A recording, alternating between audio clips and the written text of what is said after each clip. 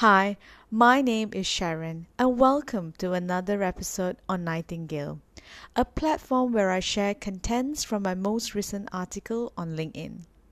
As always, I hope everyone is looking after themselves well.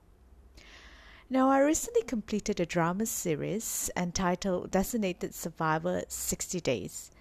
It is a 2019 South Korean television series based on the 2016-2019 American television series Designated Survivor. Yes, you guessed it right, the one that is starring Kiefer Sutherland, where the season 3 of the American series is currently showing on Netflix. Perhaps some of you are watching it. Now, in that drama that I completed, it entails the Minister of Environment who was forced to assume the role of an acting president of the country for 60 days.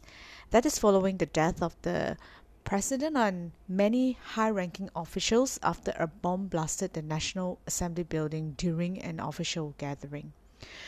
The series takes us through a journey of how the Minister of Environment, who has little ambition in being a politician, turned into a national leader.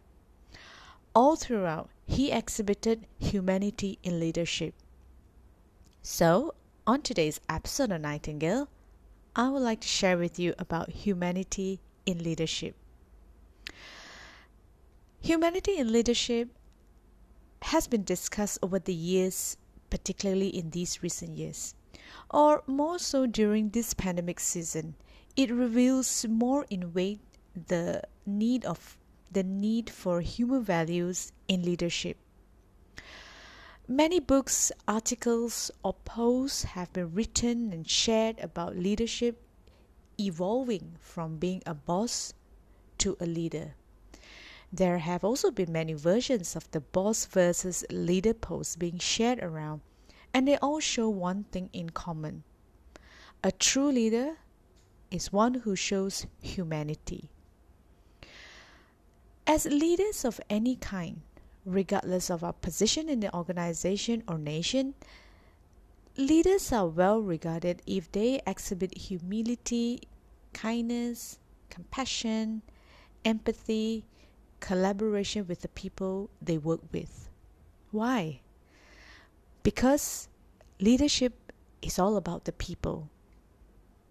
Now think about it. We love to work with leaders who treat their people as human beings with emotions and views or thoughts that could be different from them.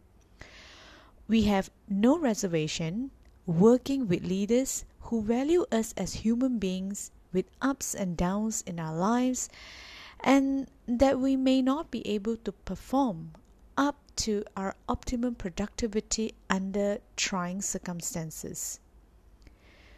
We will always say yes to working with leaders who inspire us with shared vision, and with collaborated effort as a team, we're able to achieve great things.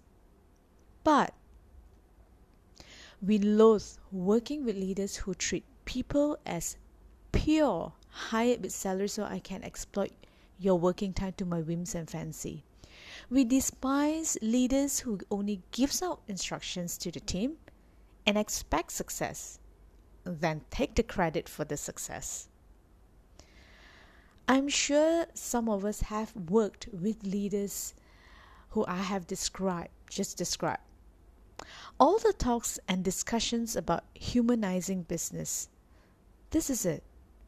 Humility, kindness, compassion, empathy, collaboration are some of the values highly regarded in a leader by employees.